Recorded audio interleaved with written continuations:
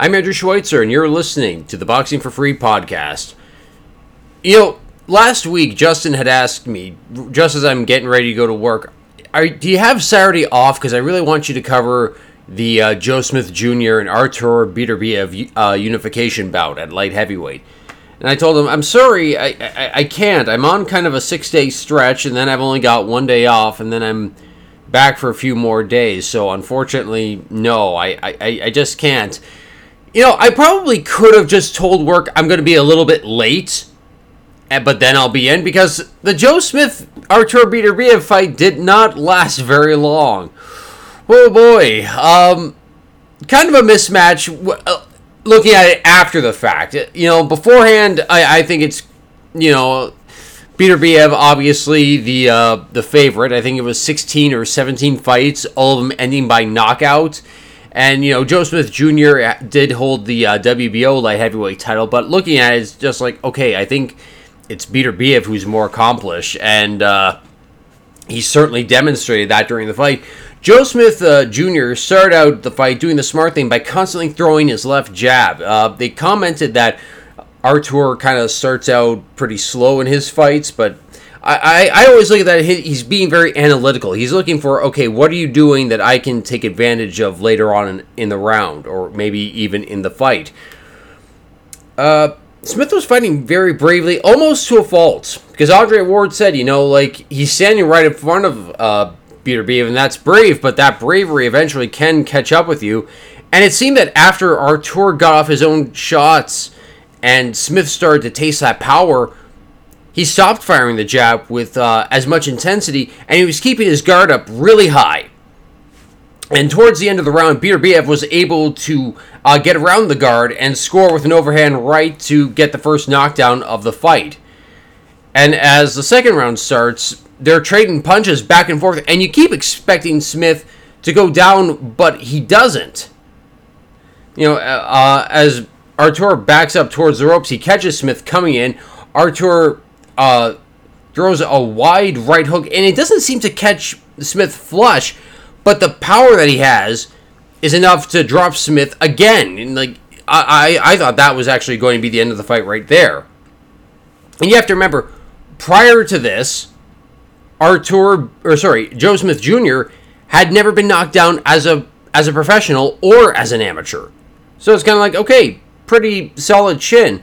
And yet, you know, Beterbiev dropped him twice in the first round, and it's like, he's dropped him 3 times in a span of less than 4 minutes. I think you can hear Andre Ward on the commentary at one point say that Smith has just abandoned his game plan, and now he's a fighter that's ready to be knocked out, and that happened with less than a minute left in the round. Beterbiev was landing these hard uppercuts. Smith goes wobbling away, kind of, it's like a drunk guy, you know, leaving the pub for the evening, so pretty much how I look. And the referee immediately, as soon as like Smith like turned his back and walked away, referee waved off. It's like, that's it.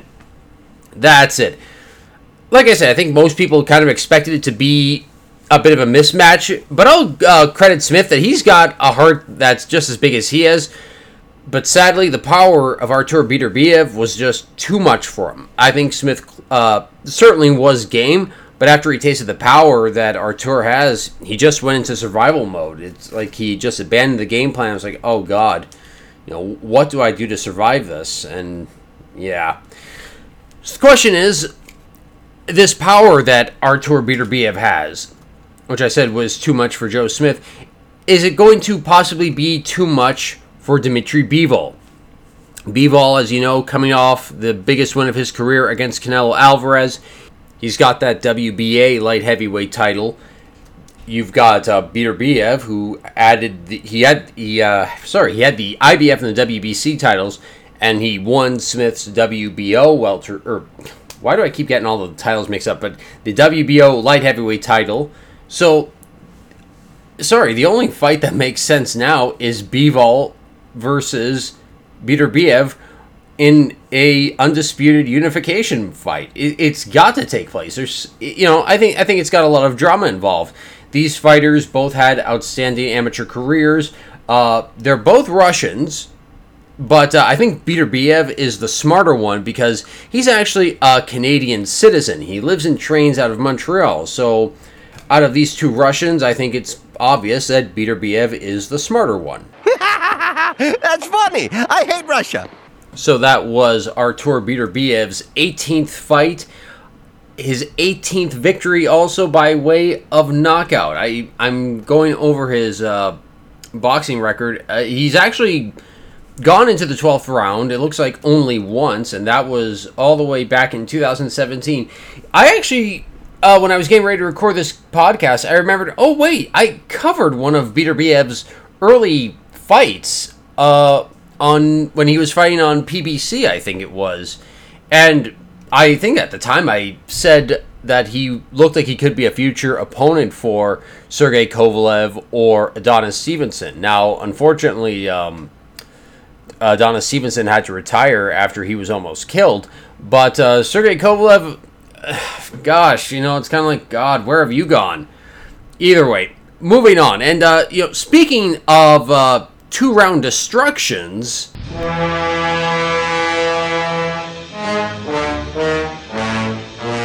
that's right, children, run and hide. Naoya Inoue, the monster. Wow, I really did not expect the destruction that he put on Nonito Donaire. Because in 2019, the drama in Saitama named the fight of the year. I really thought that, that would be the last we would see of Donaire, but it turns out that immediately afterwards, no, it's not the last we see of him because he's actually still winning world titles. In fact, looking at his boxing record, I was like, wait a minute, the last two fighters that he defeated, Raymar Gaballo and Nordane Ubali, I apologize for butchering those names, but, I believe they were both undefeated, and it was against Ubali. Again, I'm butchering the names, but I believe that Donaire became the oldest person to win the bantamweight title. He was 38 years old.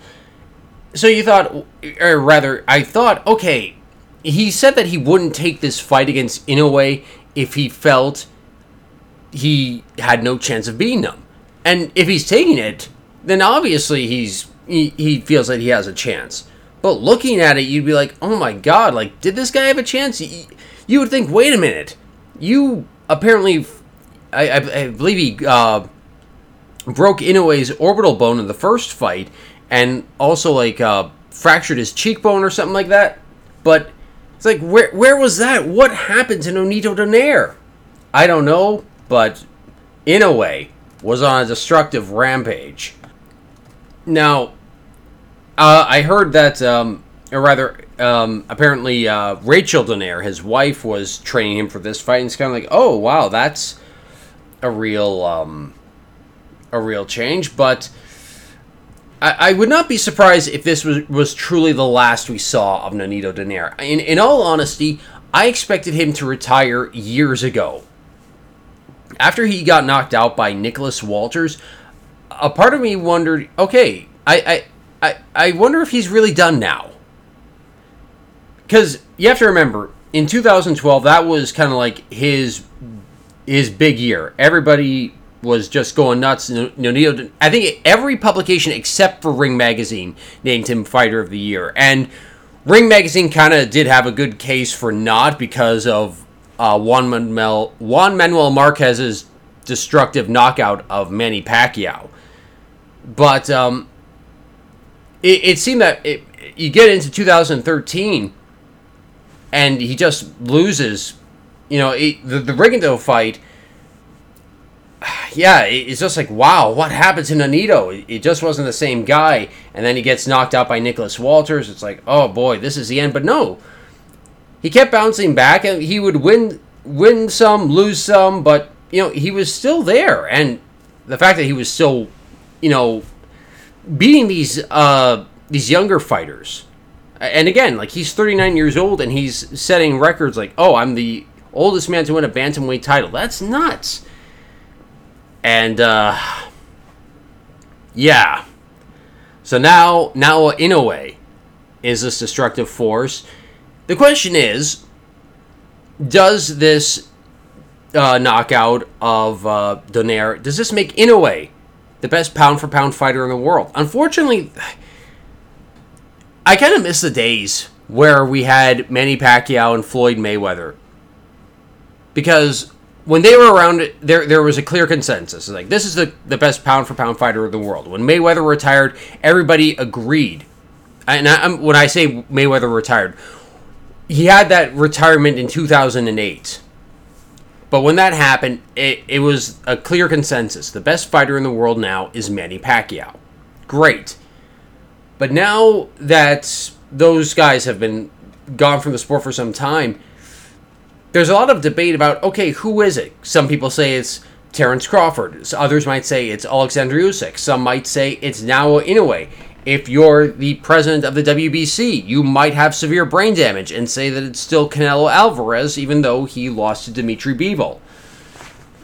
I'm not going to get into that. I mean, I pray for that president's health every day. No, I don't. But, I don't know. I wish there was a clear consensus. But then again, when there isn't this consensus, you get this... Well, I say great, but, it's happening on the internet. Nothing great happens there. But you will get some spirited debates about people making their case for why their pick is the best fighter pound for pound in the world.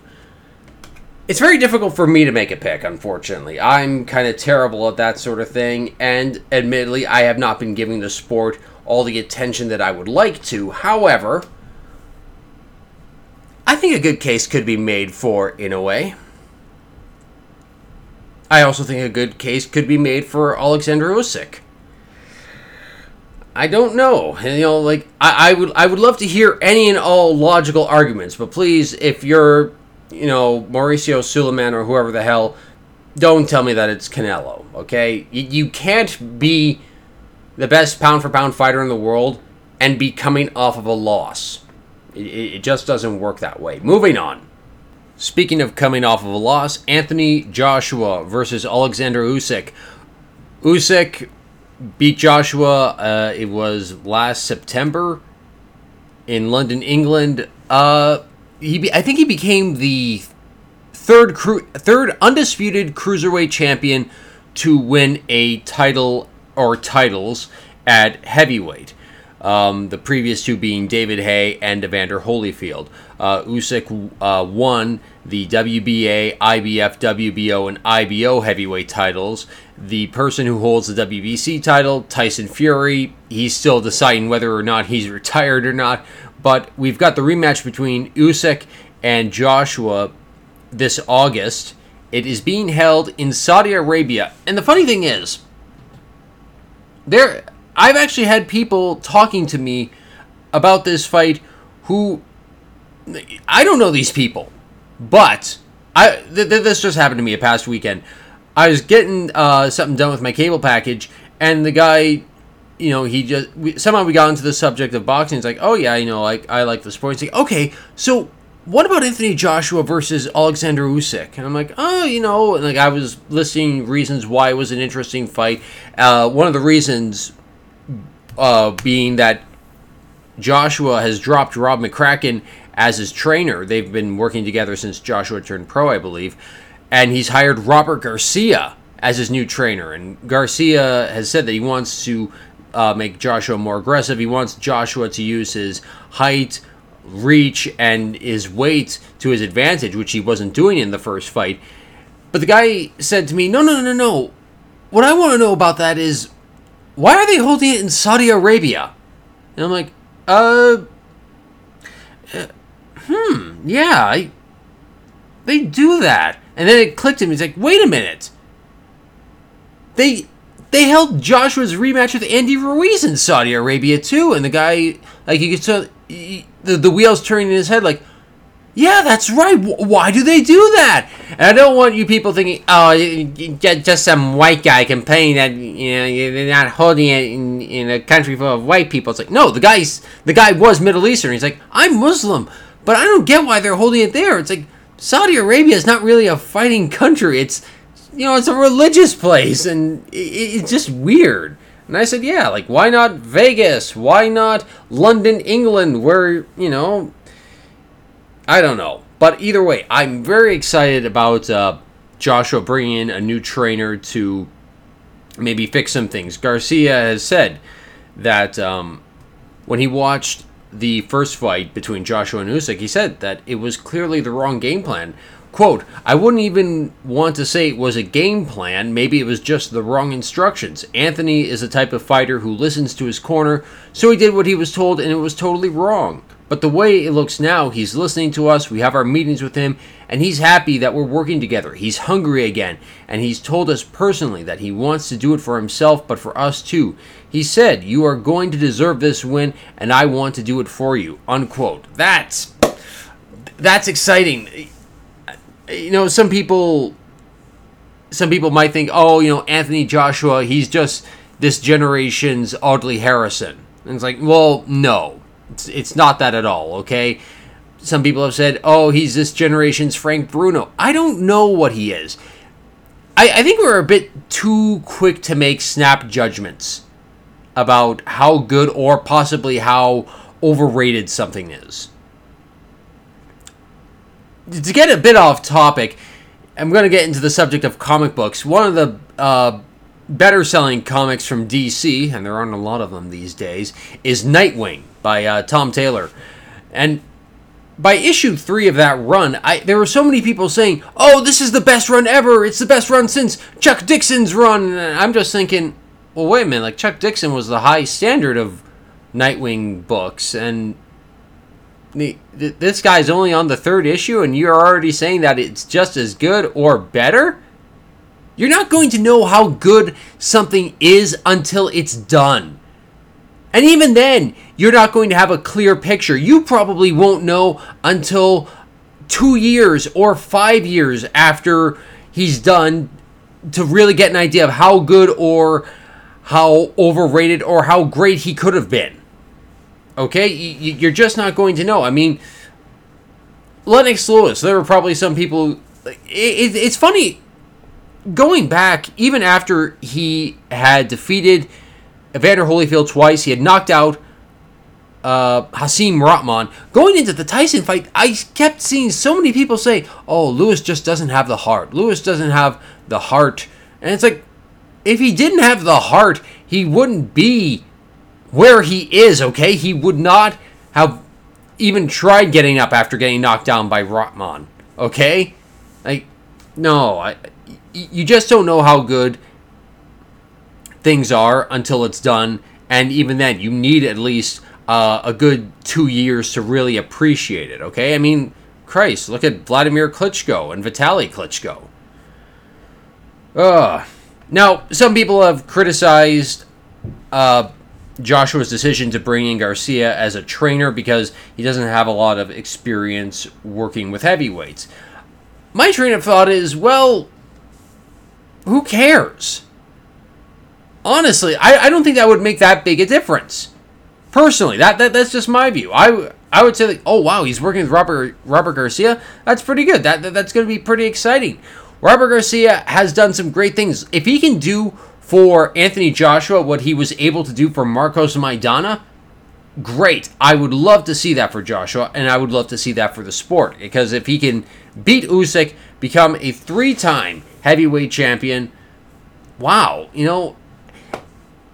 because then you get you want to see that third fight. It's like, okay, who's going to do it once and for all? Who's going to emerge as the better man? And meanwhile, unfortunately, with Tyson Fury, jumping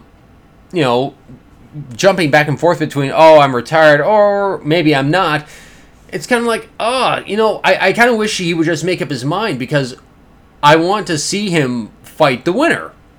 That's what I would really like.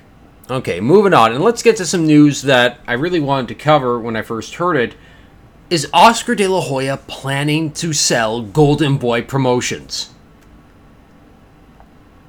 It kind of blew my mind when I first read it, but I saw this on Boxing Scene. De La Hoya apparently did an interview with ESPN, and he was thinking about selling this boxing company to potential investors. Quote, I'm sitting on a $1 billion company, and I can't wait to get rid of it. And most importantly, I can't wait to be the very first fighter ever to be inducted into the Hall of Fame as a promoter as well. These are the goals I have. We're sitting on a gold mine. When I'm ready to get out, the time will come. But in the meantime, that's the reason I want to make these big fights happen. It's crucial. It's crucial for the sport. It's crucial for my company. It's crucial, most importantly, for the fan base. Unquote.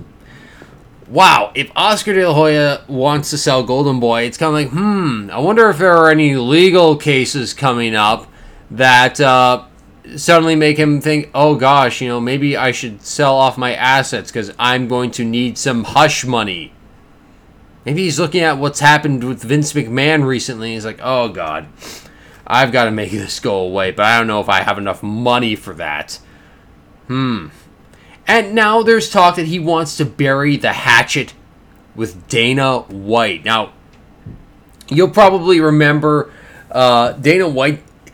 I like to poke fun at Oscar De La Hoya. Dana White really hates Oscar De La Hoya. Like, some people might think, Andrew, you hate Oscar De La Hoya. It's like, no, I love that guy.